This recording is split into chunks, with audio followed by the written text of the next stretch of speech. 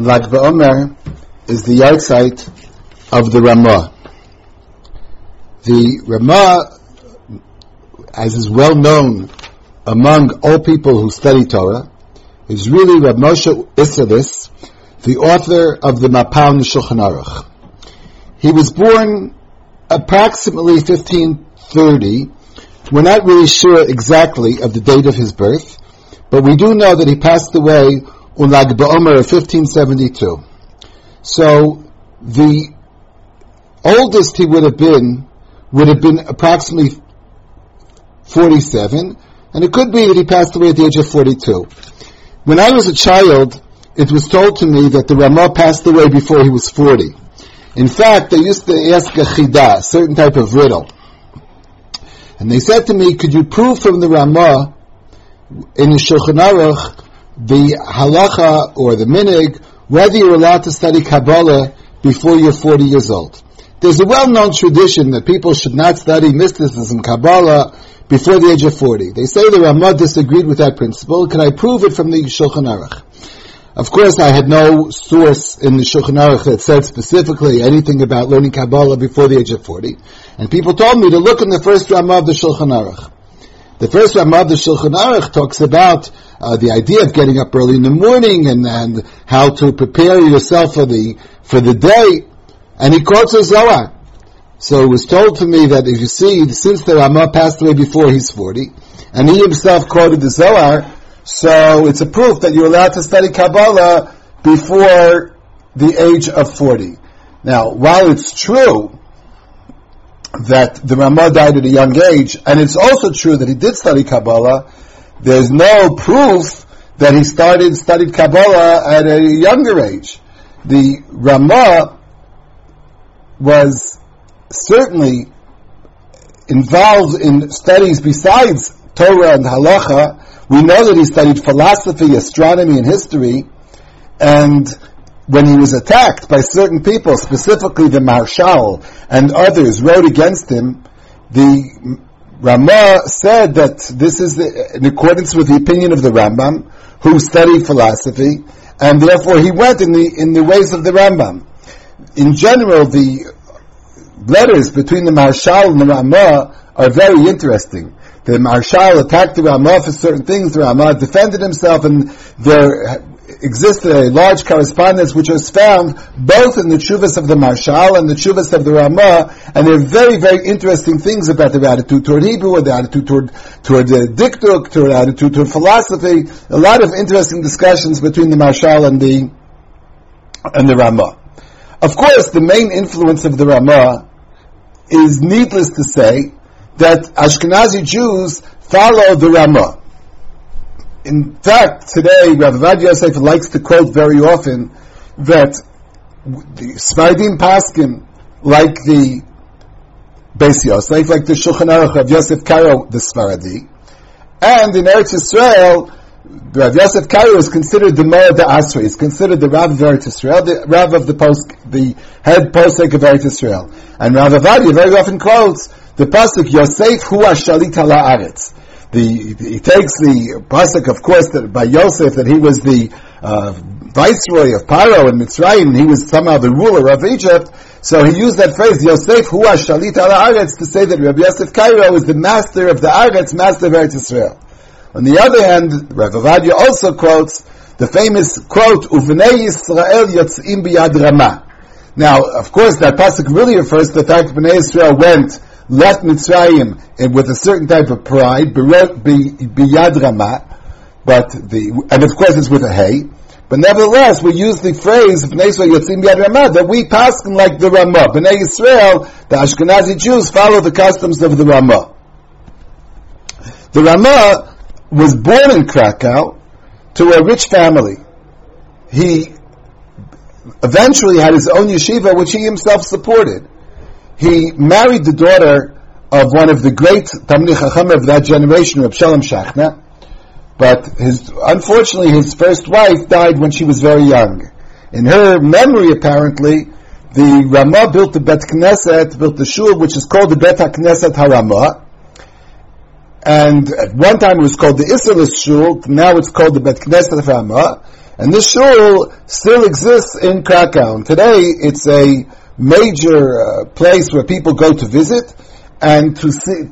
Of course, the shul still functions when they have a minyan, especially on Shabbos, when there are a lot of visitors to Krakow. But adjacent to the Bet Knesset is the cemetery of that area, and the Rama's grave is there.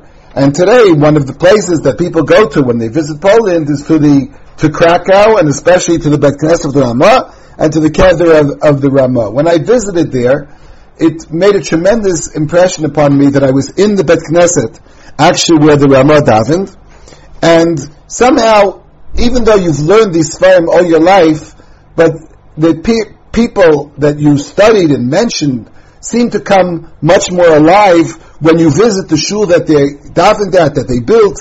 When you see even the matzeva on their kever, you realize they're real people and not just literary figures.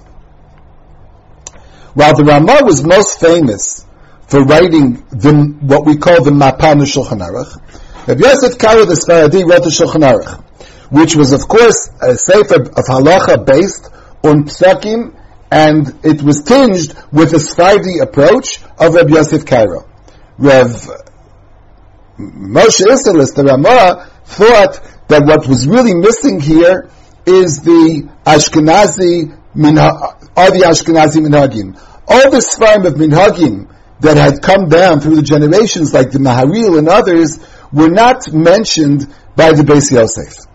And although the Rama certainly treated Rabbi Yosef Karo with utmost respect, and we see letters that he wrote to Rabbi Yosef Karo at a young age where he really expressed total respect for Rabbi Yosef Karo, nevertheless, when he wrote about the Shulchan Aruch, he said, Lo zeh ha-sefer, lo zeh ha-shulchan lifnei Hashem. He said, this is not the correct approach because the minhagim of Ashkenaz were not represented. He wrote a sefer which would seem to be a sort of preparatory sefer to writing the Mapa, to write the tablecloth for the Shulchan Aruch. He wrote a sefer called Darchei Moshe on the Tour. Maybe at one time he meant to write the sefer independently, but now when we look at it, it seems to be that it's a sort of preparatory work for the Rama. The Rama called his own sefer on Shulchan Aruch the Mapa, the tablecloth over the Shulchan Aruch. The Shulchan Aruch had been set, but it's not yet complete until you place the tablecloth over it, which covers the Ashkenazi customs. But I did say that Rabbi Moshe Isserles was famous for many other Sfarim as well.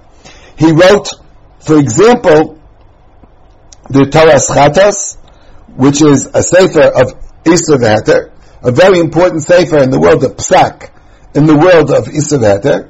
He wrote a sefer also called Toras Ha'olah, which is a very deep philosophical, a little bit Kabbalistic work. He also wrote other Sfarim, notably his Tshuvas are printed, and of course some of the Tshuvas are very important in the world of Psak. Some of the well-known theses of the Rama were, specifically he was very insistent upon a heter that he based on what he called Hefsed Merubah. When there's a big loss of money involved, so he was inclined to be making.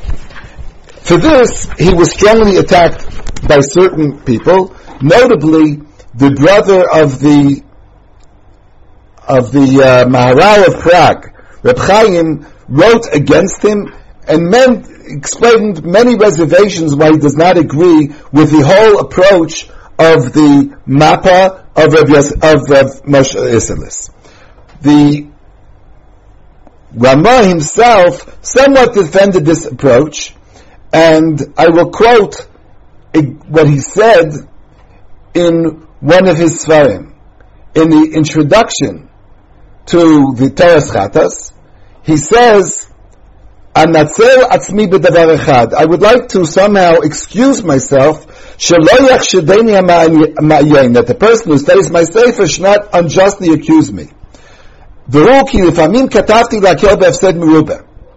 Sometimes I permitted something because of great loss, and I will go on in English. or sometimes if it's in honor of Shabbos or for poor people, I was lenient. But the reason I was lenient is because in most of these issues, the idea is a heter gamor, it's completely mutter. According to strict halacha, I could say it's completely mutter.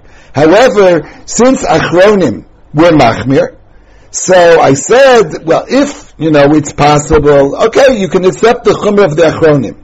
But if it's difficult, then we should establish the halacha as it is, and I've found precedent in early and later sources to do so. As I said before, this was a bone of contention. Although the concept of hefsed merubah certainly anticipated the Ramah, we find it in very early sources. Nevertheless, the reliance on hefsed merubah to the extent of the Shulchan Aruch, or extent of the Ramah, was unusual, and therefore there was much opposition to this approach. Another idea of famous in the Ramah, one of his important ideas, was his reliance upon minhag. In a sense, the whole Mapah came about because of his insistence upon keeping minhagim. You see, in the Sephardi tradition, the halacha was paskined according to the three great poskim that the Rabbi Yosef Karo mentioned in the introduction to the Shulchan Aruch, and it was done by svarim of halacha, whereas the minhag, as developed through, as I said before, the Mahari Bruna, Maharil, and other Rishonim, was completely ignored. Rabbi Yosef Karo, as a Sephardi, ignored, and certainly minhagim, and certainly Ashkenazi minhagim. Whereas Rav Moshe Isserles felt that these minhagim should be the halacha, and very often we know phrases like minhag oker halacha, but when there's no halacha, we follow the minhag. Rav Moshe Isserles also wrote about his approach to minhagim, and he said that I very often follow minhagim, and he says, for example, I don't need a psak, because this is the custom in the Ashkenazi communities. And he very often says, I do it according to minhag, even if that's the chumrah, but I'll follow minhagim. However, it should be noted that although it's well known that Ramah relied extensively on minhagim, there are cases where he said a minhag is a minhag tos. And once in a while he said if I had the strength, I would cancel a minhag because it's a minhag tos. So the concept, of course, of minhag tos also is written before the Ramah. The Rebbeinu Tam already said in the beginning of Bava Basra that the minhagim that you don't have to rely upon, and Rebbeinu Tam is quoted once as saying that a minhag spells the letters Gehenom backwards. There are some minhagim that you don't have to follow. Nevertheless, in general, the Ramah was very insistent upon keeping minhagim. I once heard a story that I have no source for, but I find rather amusing, that they say that when the Ramah became the Rav of Krakow, he found one night that his wife went to mikveh, so the shamish of the shul came over to him and said to him, Rebbe, Mazel Tov. And he looked at him and said, what Mazel Tov? He said, because your wife went to mikveh. So he said, this is the height of priestess. Where did you ever hear of such a thing? That somebody knows when my wife went to mikveh, comes over, wish me Mazel Tov. So the shamish said, this is the minhag of Krakow. So the Ramah said to him, cancel that minhag, wipe it out, it's silly. A few days later, a man came to the Ramah and said he has a din Torah against the shamish. What's the din Torah? What bothered him?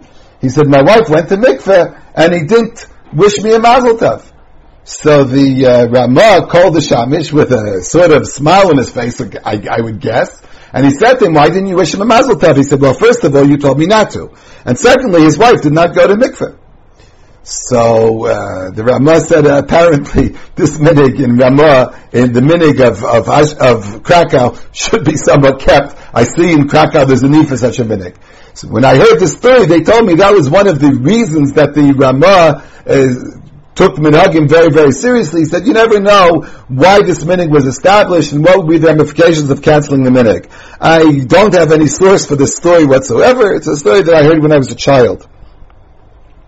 Much has been written, of course, about the Ramah in terms of scholarship. One of the people who almost devoted his life of scholarship to the Ramah was a personal friend of my family's, Rabbi Ziv from New York, who wrote the biography of the Ramah. He published the Svarim of the Ramah and really did a lot of work about the Ramah. And we can, give examples of Ad Hoda Chadasha forever of the influence of the Ramah. I would just like to point out one personal Ramah that I quote often because I find it also very interesting. Before Purim, especially this year, since Purim was a Purim Meshulash, I discussed the issue of reading the Megillah with a minyan. So I said it is preferable to always to read the Megillah with a minyan, or if you read the Megillah Shalom Bizman or not on the proper time, so then you really have to read with a minyan. So, but I mentioned in the shul, when I give the shiur, I say, but I'm not sure, you do need a minyan, but I'm not sure if women count for the minyan. The people look at me and think, oh, look at him becoming a modern person, they're a little shocked.